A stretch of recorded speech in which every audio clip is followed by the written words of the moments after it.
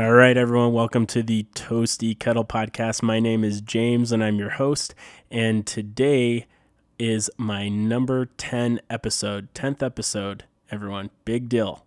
So, for that 10th episode, you get the special treat. We're going to go to San Francisco, and I have an interview with David Hanna. He's the general manager of Tadich Grill in San Francisco, California. Before I jump to that interview, I'm going to give you a little bit of background on Tadich Grill's history, and then we'll dive right in. So Tadich Grill opened up in 1849. Of course, at that time, it wasn't known as Tadich Grill, but they opened up as a coffee shop. It was a coffee tent down on the wharf, serving coffee to sailors, and over the years, that evolved into what it is today. What really stood out to me from the interview with David was that it was started by Croatian immigrants. Of all the immigrants coming into the country, 3 Croatian immigrants made their way to San Francisco and started the business. For me, that had personal significance. I've lived in Croatia. I love Croatia. And so anytime I hear anything about Croatia, my ears always perk up and I pay extra close attention. So without any further delay, here's my interview with David. Yeah, so let's have you start by introducing yourself. All right. Hi, my name is David Hanna. I'm the general manager of the Tadich Grill in San Francisco, California. Great. And tell me a little bit about Tadich Grill. How long has it been open? Well, we've been open since 1849. We're the longest, we're the oldest restaurant west of the Mississippi River and the 3rd oldest restaurant in the country. We've been in our current location now since 1967. We moved there and bought the building, and we'll be there hopefully forever. With a restaurant that's been open since 1849, I'm sure there's a lot of rich history. How has the restaurant changed over the years, or has it stayed pretty much the same? Well, recent history, probably since we've moved to the current location and, into the 1900s, it's been pretty much the same. It's an old school San Francisco kind of place, so a lot of casserole dishes, a lot of seafood. Cioppino is definitely prevalent on our menu. I mean, that's definitely the most popular dish, and we sell thousands and thousands a year of cioppino. But when we first opened up, we were just a tent on the Long Wharf in San Francisco's financial district, serving coffee and eventually mesquite broiled fish to sailors as they'd come in off their boats. And we're still doing the mesquite broiling to this day, so that's a really long tradition that we've held on to. I read James Michener's Alaska, and in that book, when they start talking about the gold rush and everything in Alaska, that's how a lot of restaurants would pop up. They'd be these little tents and start serving, filling a need, whatever they could fit in and sell to someone. That's what they would do, and. Sure. And so when did Tadich Grill move into a building? It wasn't too long after we opened. So we were in 1849 we opened, and then in 1850 they kind of landfilled where we had been in the bay, and so we moved inland from there, and we were in a building in 1850. I was reading a little bit about the history online, and tell me about some of the chefs that have come through. Because from what I can tell, you don't really have a high turnover with your head chefs in the restaurant. No, we don't. I mean, again, of late it's been a little bit more. There's been a little bit more turnover, but up until I'd say about 8 years ago, we'd only have 8 head chefs in the entire time that we've had the restaurant. They were all Croatian, and at one time, every person who worked there was Croatian. Now, we still have a few left, but it's more of a melting pot, like United States is, but still people in Croatia, Croatians in general, here in the Bay Area, they really, they really hold high regard for Tadic Grill because of the Croatian traditions and the history. That's interesting. So, was it started by Croatians? It was started by 3 Croatian immigrants, and it's been Croatian owned since day one, and that's never going to change. Our current owner, Mike Buic, is Croatian, obviously, and his 3 daughters are starting to get more involved into the restaurant, even though they have careers outside of the restaurant. They're starting to take more of an interest, and he's kind of, I want to say relinquishing, but letting them be involved more and more in the operations as well, so that he can pass it on to them at some point. Yeah, that's really fascinating. I've lived in Croatia for a few years, and I love Croatia.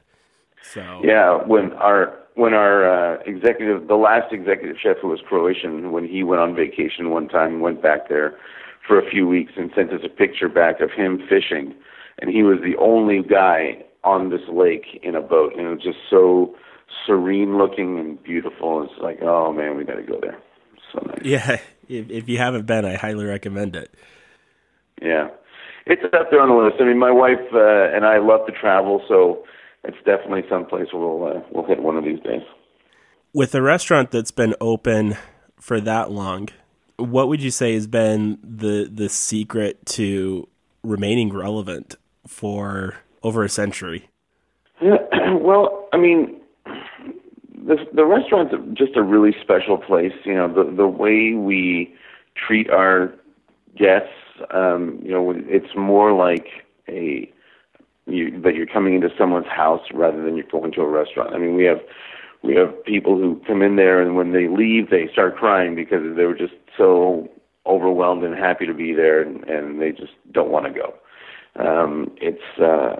The thing with us is that it's such a I don't know, it's just such a tradition for people to come into the restaurant that they get their family members involved. So it's like mothers bring the kids, parents bring the kids, and then the grandkids, and then it just snowballs from there. I mean, we talk to people all the time at the restaurant that it's my 5th generation of bringing my family into the restaurant. It's like, it's awesome. I mean, you don't see that in any place. And I was just there last night, and people come in and they recognize their favorite waiter, or they just wanted to stop by and say hi, and it's hugs all around, and it's a really different place.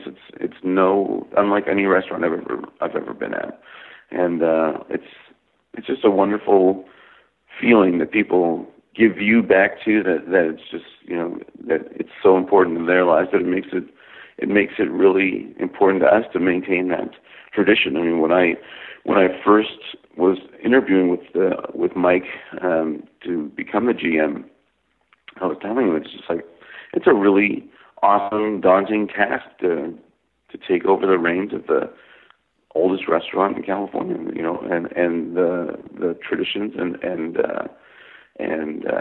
responsibility of that is pretty. It can be pretty overwhelming at times. Right. A lot of businesses and companies I've interviewed that have been open since the 1800s or even before, they all say the same thing. It adds a certain character to it when you're not just serving people that found you online or just dropping by, but when you actually have that multi-generational, like, this is just a family thing. Every time we're in San Francisco, we go because that's what our family does.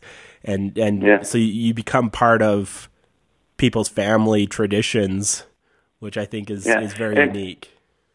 And it's not just tourists too. I mean, it depends on the time of the year, but we're a local restaurant just like any other one, and so people who live in the city, I mean, we've got regulars that come there 5 times a week, that come there every month. I mean, we have quote unquote regulars. This couple that lives in Midland, Texas, they own a restaurant down there, They travel up to the Bay Area monthly, and they come to the restaurant when they're in San Francisco for like 3 days.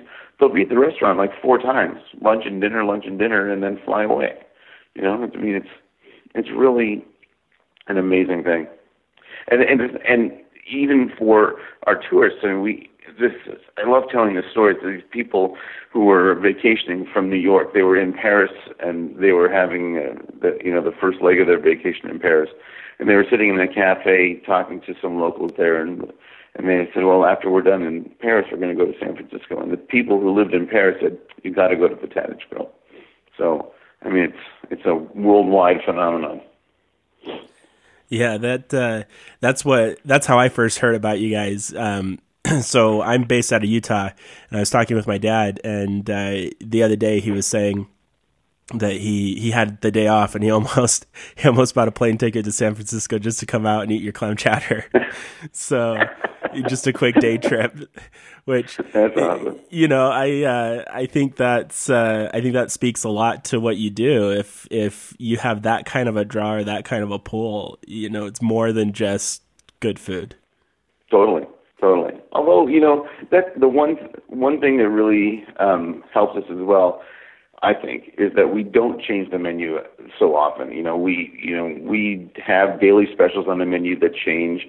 You know, like 2 or 3 items that kind of change on a daily basis. The chef will find something cool or something fresh, or you know, it's in season or whatever.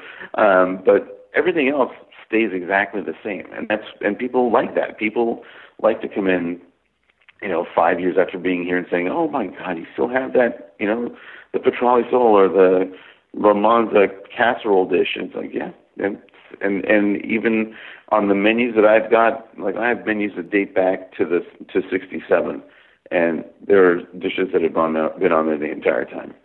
Do you ever feel like, so sometimes I'll go into a restaurant that's been open, you know, for a long time, not as long as Tadich Grill, but where they feel very dated and very kind of out of place in today's world, with things as they are with Tadich Grill, where they haven't changed so much over the year with the menu.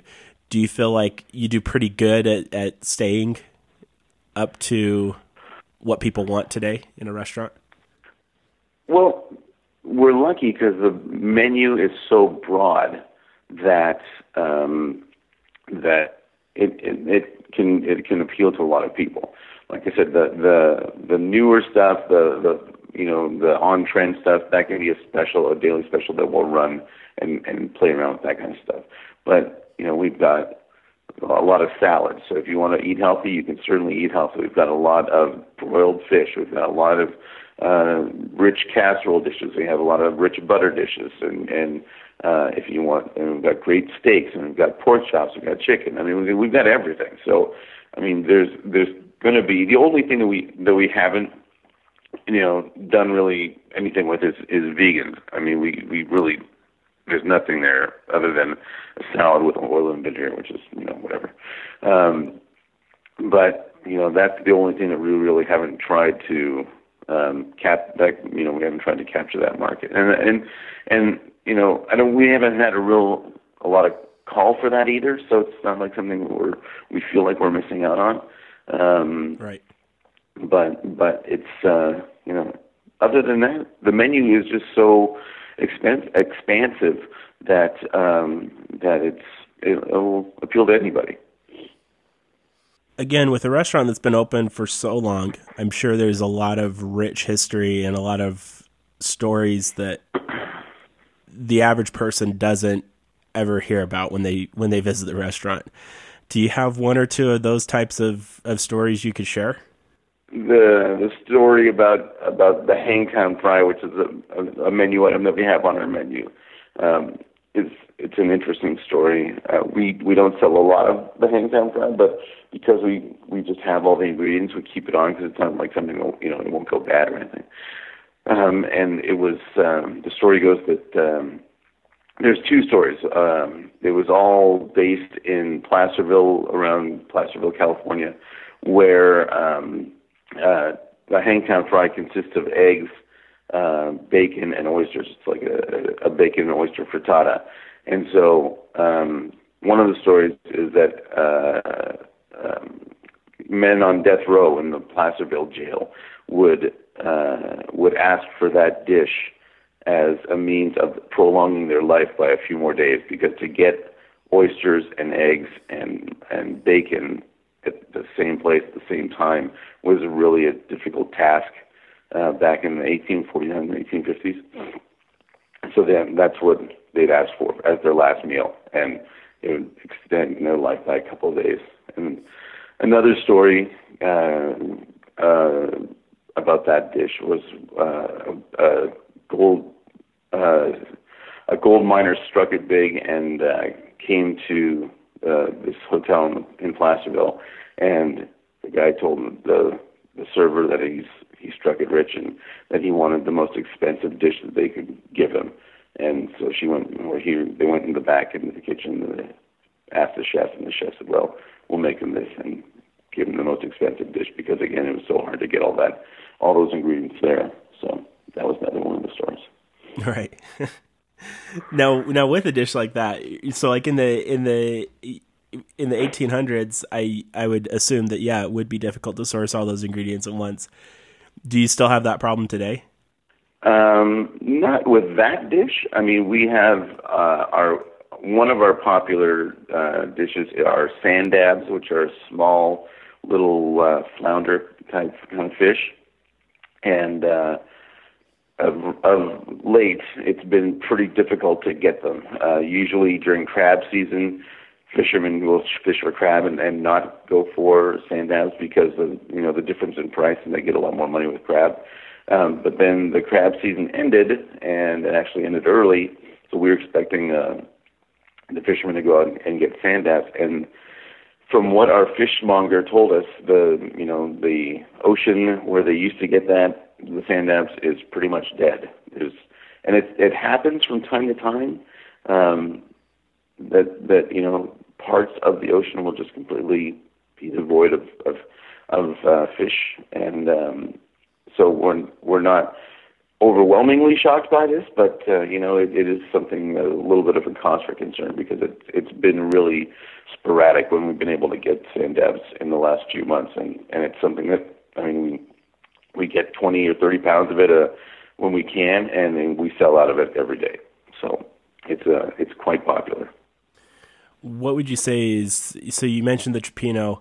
I know my dad really likes the clam chowder. Do you have a lot of people that go for the clam chowder when they come in there? Is that something you're known for, or what would you say you're most well known for? Definitely the Cioppino, but the clam chowder comes a close second. I mean, it's because it's not an entree. People will get the clam chowder and something else. But we sell more clam chowders than we do Cioppinos, just because Cioppino is the entree. So people start off with a clam chowder and have a salad or have some other seafood entree. But we're definitely, I mean, it's a great dish to have. You come in on a cold, rainy day in San Francisco, and you sit down, you have a martini, and you have some chowder with some sourdough bread, and the world seems right again. It's just great. That's almost exactly how my dad has put that, by the way. I'm sure. I mean, I've heard so many stories now. I'm sure that nothing I'm telling you is original content right now. Well, that's great. I'm going to be in San Francisco in the next few weeks for business. I'm going to have to try to stop in if I can.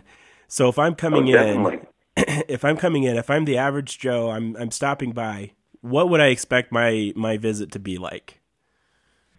Well, depending on how many people you are. If you're a single person, then you're going to be sitting at the dining counter, which we have a 21-seat dining counter that, anybody from Joe Schmo off the street to actors, senators have sat there and enjoyed a meal.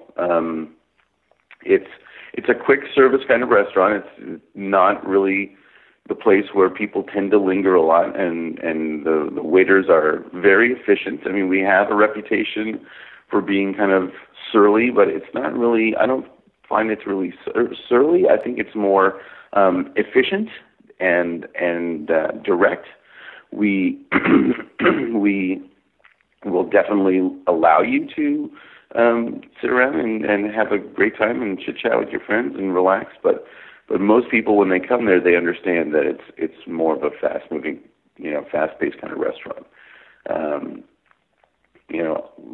Like I said, a lot of the people that come in there are regulars that we've known for years and years and years. It's more of a familiar kind of service, whereas for people who are just there to have a business meeting or something, it's quick and efficient. You get in, you get out, and you don't have to worry about your waiter wanting to tell you his story about his day. It's just like, we'll do what you need us to do, and you can be on with your day. Right. One last question, and I think we'll end with this.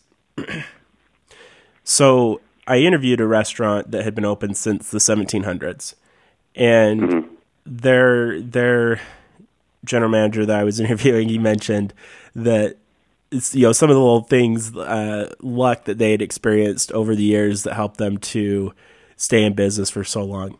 Is there anything that you're aware of in the history of Tadich Grill that you could point to and say, yeah, that was a little bit of luck that helped us to, maybe during a rough patch, or helped us to stay open and stay relevant?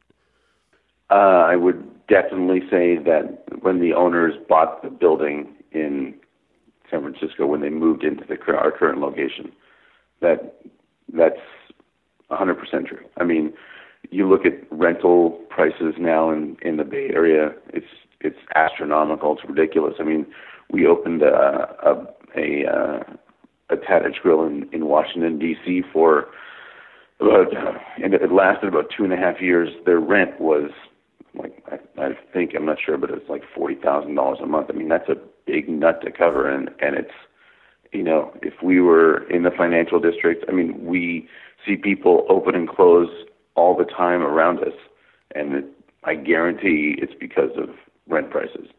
And had our owners not had the foresight to do that, back in the I think they bought it in 1981, when the pricing was, the prices were pretty good.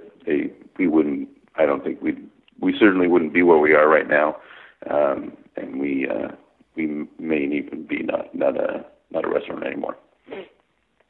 I would say that's a smart move. I would agree. I think with rent prices in San Francisco, any real estate prices in San Francisco, I've heard, are just astronomical nowadays. And I can imagine a restaurant operating within, the margins that they need. They can't sell food high enough to stay open, Well, I read this article about this place that opened up in the Tenderloin, which is, not a nice area in San Francisco. And this company bought this building and converted it into rental units. But the rental unit is a bed in a room. So they've got these really cool European-style bunk beds that are queen-size bunk beds, has its own flat-screen TV, has a little closet built into it, but there's 4 per room, and you're shared facilities with the bathroom, living area, and kitchen, and they're renting those beds for $1,200 a month, and they're booked, they're full. I'm like, are you kidding me? $1,200 for a bed? I'm like, oh God, it's really in San Francisco. It's coming to a tipping point. I know it's going to happen soon. It's just like, it's unsustainable. It really is. I mean, we live about 45 minutes away from the city, in the East Bay, and even out here, prices are, our house that we bought in 2003 for $450,000 is now, if we'd done no renovations at all, is now worth almost $1 million. And oh man, this is not $1 million house. Yeah. Well, I don't feel so bad about mortgage prices here anymore. No, you should not. Yeah. Well, David, I really appreciate your time today, talking on your day off. I really appreciate that. And we'll make sure that we link the website for Tadich Grill in our description, and so that people can find you easy. And are you on social media as well, or? Yeah, we're on Instagram, Facebook, and Twitter. Well, thank you so much. No problem, James. It's my pleasure. It's great to talk to you. All right. I hope you enjoyed that interview. Next time you're in San Francisco, you're going to have to make a special stop at Tadich Grill and try some of that clam chowder and some of their cioppino. I have links in the description for all of their social media as well as their website, so check them out.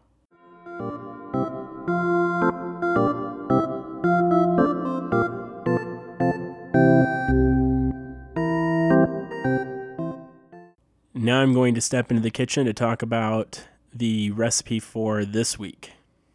So this was a recipe that I made over the 4th of July. I couldn't think of a better recipe. Flipping through a cookbook from 1850, and in the cookbook I found a recipe for ice cream and fruit-flavored ice cream. So reading through the recipe, it had a lot of different suggestions of fruit that you could put in, and one of those suggestions was apple.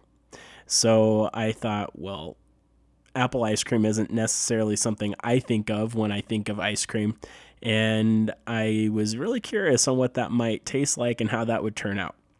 So I made essentially an apple pie filling, just sliced some green apples with cinnamon and some lemon zest and lemon juice and sugar, and I let that reduce down until it was a nice, almost like an applesauce consistency. And I grated the apples beforehand so they'd be smaller bits and pieces of apple in there. And then from there, I made their simple custard from their recipe, and I followed that recipe exactly. And it produced some really delicious flavors on there when I mixed in the apple. It was like apple pie meets ice cream all in one bowl. And it was absolutely delicious. So then I used our ice cream maker and just froze it up really good. In that article that I posted online, I also link out, if you don't have an ice cream maker, there is a method. I haven't tried it myself, but the video looked promising. So I think that it's worth a shot just to try this ice cream. And so check out that link if you don't have an ice cream maker from the article, and that will walk you through how you can make the ice cream anyway. And what you're left with after it's frozen is a delicious, smooth apple cinnamon ice cream. And the apple was really the star of the show here. Sometimes when I've made apple desserts in the past using these recipes, if you don't get the apple just right, it really kind of gets lost in the dish somewhere. Not the case here. The apple flavor was strong but not overpowering, and you had a good, silky, creamy mouthfeel from the frozen custard. I'd highly recommend making this recipe. It was really good. Everyone was a huge fan of it. And that's all for the show this week. Thanks again for listening. If you like what you heard, make sure you give a 5-star review wherever you listen to your podcasts. That really does help other people discover the show. It gets the word out there. You can also tell a friend or a family member and let them know what you're listening to. Let them know what we're doing. It's unique and it's a lot of fun.